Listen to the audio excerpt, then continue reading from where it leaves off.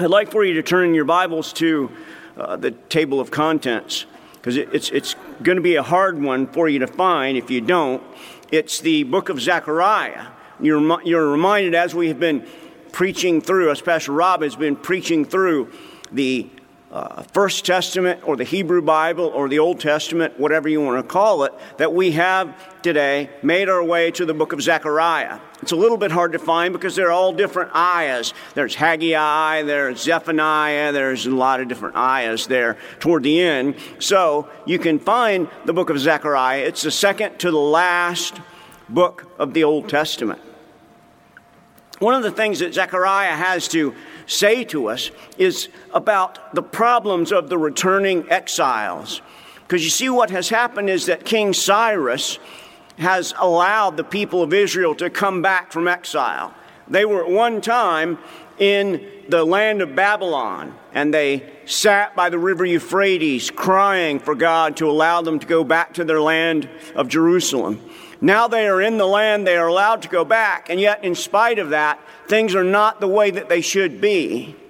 All of the prophecies that have been prophesied by Isaiah and Jeremiah, all of these amazing things that they've been told are going to happen, haven't yet happened.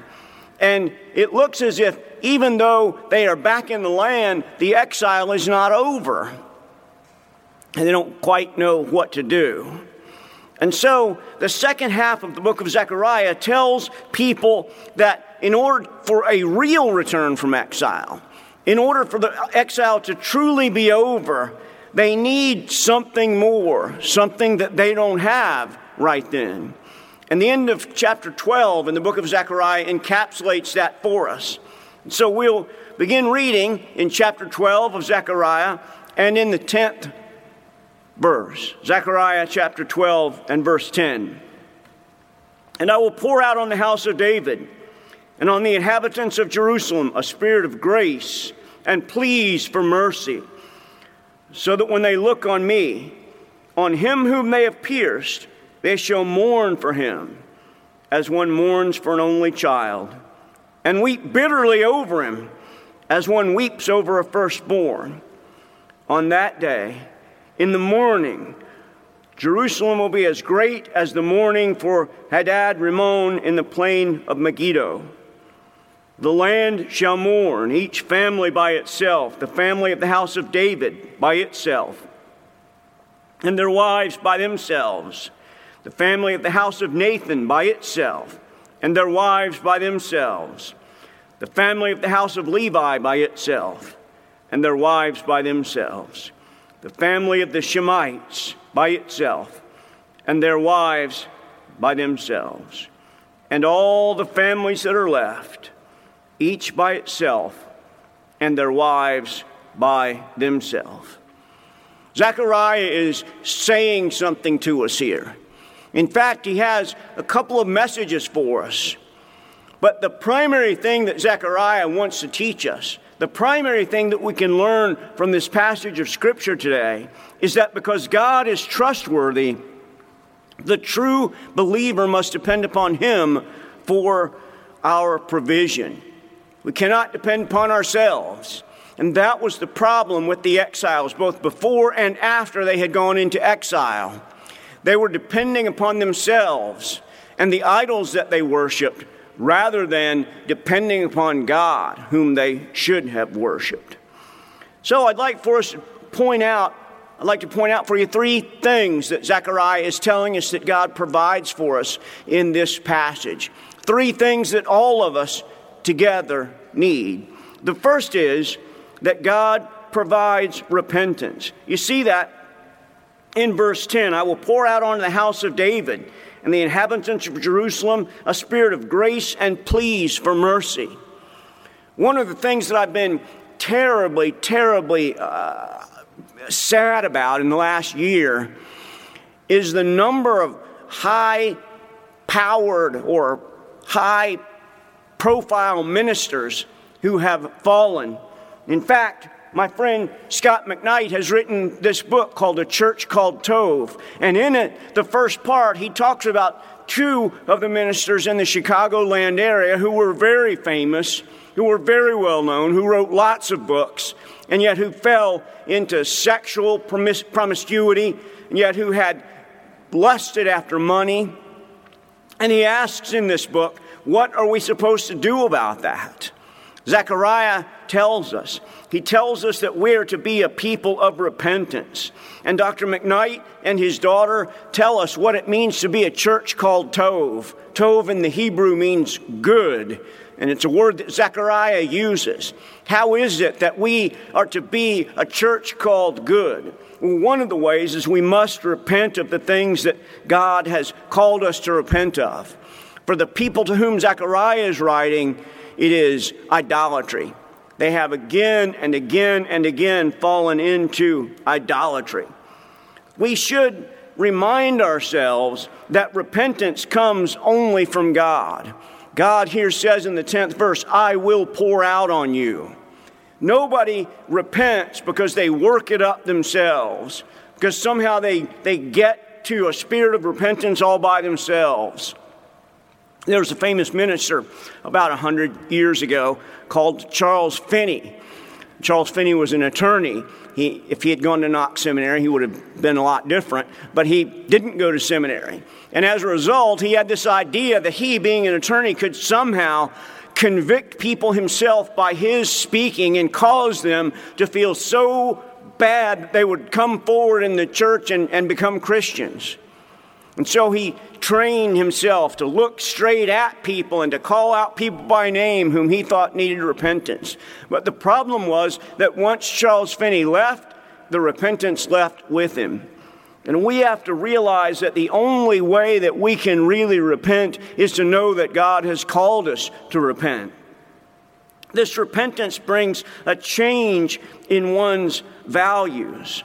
It changes who we are and what we are. One consistent thing that we have seen in the falling of high-profile ministers over the last year is that to almost every one of them, in fact, every one of them, have tried to cover it up, have tried to lie about what they have done. Rather than repenting for the sins that they have committed, they lied and tried to blame the victims. And that is not what God calls us to do. God calls us to repentance. A very famous early church father named St. Augustine. You've heard of him, I'm sure. I was doing a children's sermon once, and I asked all the children, have any of you heard of St. Augustine? Nobody raised their hand. And so I thought, well, that's maybe a pronunciation issue. So I said, have any of you heard of St. Augustine? And one boy raised his hand and said, I've not only heard of it, I've been there. So it's not the place. The place is actually named after a person. And St. Augustine in his younger life was a problem child, without question. His mother Monica was a Christian, and yet St. Augustine didn't follow after that. He followed after a heretical sect called the Manichaeans, and he followed after them in spite of the prayers of his mother. And she prayed that God would bring him back, that God would bring him repentance. And Augustine talks about one day being in a garden all by himself, and there's a row of bushes in between him and anyone else he can see. And yet he hears a little child on the other side of the bushes playing a game. He doesn't know exactly what game they were playing, but he remembers hearing them say, tolle lege, which in Latin means take up and read, take up and read. So he takes up the Bible, turns to the book of Romans, begins to read and is convicted of his sin, turns to Christ, and his mother's prayers are answered. Yet that didn't happen because Augustine just decided in his own mind that he was going to repent. That happened because God himself called Augustine to repentance. And God is saying in this passage to Zechariah, he's saying through Zechariah to all of us that God is pouring out his Spirit on us so that we can have a spirit of repentance. Remember that the first preaching of John the Baptist and the first preaching of Jesus both are repent, for the kingdom of heaven is at hand. Repent, for the kingdom of God is at hand. That sort of repentance is the sort of thing that we so desperately need. We live in a world that is torn by a variety of different forces. We ourselves have found out in the last year that many of the things we thought would always be there aren't there anymore. We found out because of COVID that many of the places that we thought could never go bankrupt have gone bankrupt. And hopefully we have found out that the only place in which we can take real refuge is in the repentance that is given to us through God. But it's not just repentance that God gives us. There's a second thing that God supplies for us, a second thing that God gives us, and that is God provides not only repentance, but also mourning. You see the word in verse 11, and you see it a number of times here in Zechariah. In fact, it's used more in this short paragraph in Zechariah than it is used in any of the rest of the book. That mourning that Zechariah is talking about is a mourning that is intense over a serious sin that they have committed. They are not only repentant, but they feel really intense shame for what they have done. You see, they will mourn, the text says, as if it's the death of the firstborn. Or they will mourn as if it's the death of their first child. You remember David mourning over the death of his child. It was an intense kind of mourning. The Lord is saying to us here, He's saying to us that we ought to realize whenever we see Christ on the cross, Martin Luther said we should remember that we carry the nails in our pockets. That we are mourning because it was our very sin who nailed him to the cross. We are mourning because it is what God has told us not to do, we have done again and again and again. We're mourning because we have fallen prey to the temptation of the evil one. As you read through the Old Testament, time and time and time again, God tells the people of Israel, don't follow after other idols. Don't go after idols. And yet time and time and time again, they go after idols and they do what they shouldn't do. You'll notice that in verse 11, there's enigmatic little statement. On that morning in Jerusalem will be as great as the mourning for Hadad Rimmon in the plain of Megiddo. What does that mean? Well, every year in Israel, there was a day of mourning that remembered good King Josiah. You remember King Josiah. He was a child king. He became king of Israel when he was maybe 8 to 12 years old. It's hard to tell exactly when, but when he was a kid. And as they were sort of doing some restructuring of the temple, underneath a block they found the book of the law. And Josiah took the book of the law and he read it. And as a young man, he said, we as a people are not supposed to be following after these idols.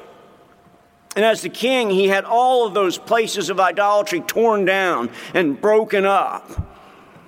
The problem was that after Josiah died, the idols came back, as so often happens.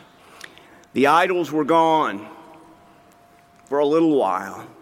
The outside idols were torn down, but the idols in people's hearts were still there. The mourning for their own sin and for what they have done didn't really make any difference. There's a third thing that God gives us. Not only does He provide for us repentance, not only does He provide for us mourning. That would be a pretty dull and sad message if that's all I had to say to you. Go out and mourn. You'd say, I don't feel very good about that. Because there's a third thing that Zechariah says God provides. God provides cleansing. You notice in the second part of verse 10, the scripture says, when they look on me, on him whom they have pierced. That is a quirky way to say anything. When they look on me, on him whom they have pierced. It's like what? That is a very scrambled sentence grammatically. And it caused the scribes often to write down something else because they figured that this must be a copyist error. Because it seems to be that God is saying, when they look on me, God, they will mourn over him whom they have pierced. It seems to be God saying that there's more than one person in me. We, of course, in the New Testament know that the New Testament teaches us that there is one God in three persons. That's what we call the Trinity. And we know that the person who's pierced is the Lord Jesus Christ. This cleansing was costly. It didn't just happen. Somebody had to pay for that sin. It was incredibly costly for God himself, in the form of Jesus Christ, to come here, become a human being, and die on the cross, which was at that point in history probably the most horrific way to die. And yet that's what God did. He sent his Son down, and he provided for us a cleansing because of the fact that he was pierced. We should have been pierced. The nails that we carry in our pocket, as Luther said, should have been for us. It's as if all of the things that we have done wrong in our life are piled up in a giant pile. And it's as if all of those things cost money. We end up, at the end of the day, because of the things that we have done wrong, owing God a whole lot of money. When we said the Lord's Prayer together, remember we said, forgive us our debts. Every time that we sin, we are indebted more and more and more to God. And yet one day, God sent his Son, and he paid those debts for us. The debts that we could have never paid, he paid for us. And that's an amazing thing for us to realize, that Zechariah is pointing forward to the cross. He is reminding us that we, of all people, are not deserving of the grace of God, but he gives it to us anyway because he is such a wonderful, incredible God of grace. There's a person in church history who is a hero of mine. His name is William Cowper. You may have heard of him. He was a poet as well. You may have read some of his poetry. And William Cowper is a hero of mine, first of all, because we share the same birthday, not the same year, as you can see. He was born in years before me, but we share the same day of our birth. And the second reason that William Cowper is a hero of mine is because he's a little odd, maybe a lot odd, actually. He had a variety of problems and never quite felt comfortable around the people that he was with. His parents wanted desperately for him to be a lawyer. He went, and on the day that he was supposed to take what we would call the bar, he ran and hid and tried to commit suicide, but he failed. So then they had him move out to a place in the country outside of London. And there was a small church there. A small church there pastored by a man named John Newton. John Newton had been a slave trader before he had come to Christ. And John Newton took William Cooper under his wing and tried to do all that he could to try to provide for him.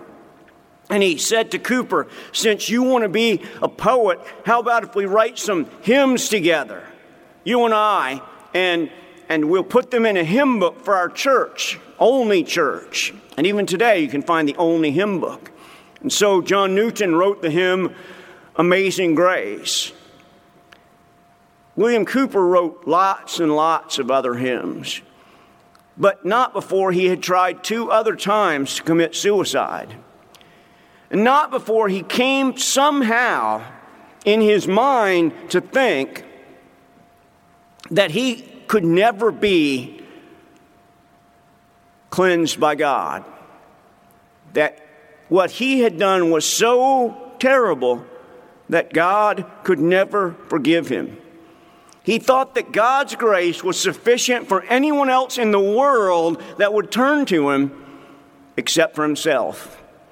And all through his life, as much as John Newton tried to persuade him that he really was a Christian, all through his life, he went on and on saying, no, I am the one person who can never go to heaven. He tried to commit suicide once by having his carriage drive off of a cliff. And as the carriage was going toward the cliff, he fell asleep. And the horse turned around and brought him back home.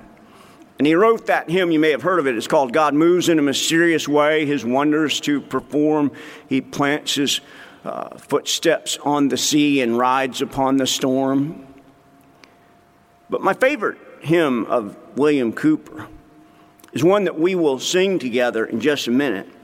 It's that hymn called There Is a Fountain Filled with Blood.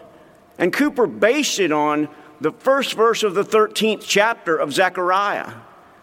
This is an unfortunate chapter break here, because you see, in the first verse of chapter 13, Zechariah says, on that day, there will be a fountain open for the house of David and the inhabitants of Jerusalem to cleanse them from sin and uncleanness. And so Cooper wrote about that fountain filled with blood. Yet he didn't think it was enough for him. And so we think that Cooper was a kind of a special person. A person who, when he died, he went to sleep in the dark. But he woke up in the light. Seeing the grace of God was enough even for him. Even though he didn't realize it and couldn't realize it because of his own problems, the grace of God was enough for him. And it was because of that fountain filled with blood, from that person who had been pierced. Zechariah, hundreds of years before the life and death of Jesus Christ, tells us about that one who is pierced and about that fountain that will cleanse us all. And so today I hope that you will listen to what Zechariah has to say to us, that you will realize that God is our only provider, that if we depend upon anyone or anything else in the world, we will ultimately be disappointed. But if we depend only on God, then we will ultimately have our sins cleansed in that fountain filled with blood.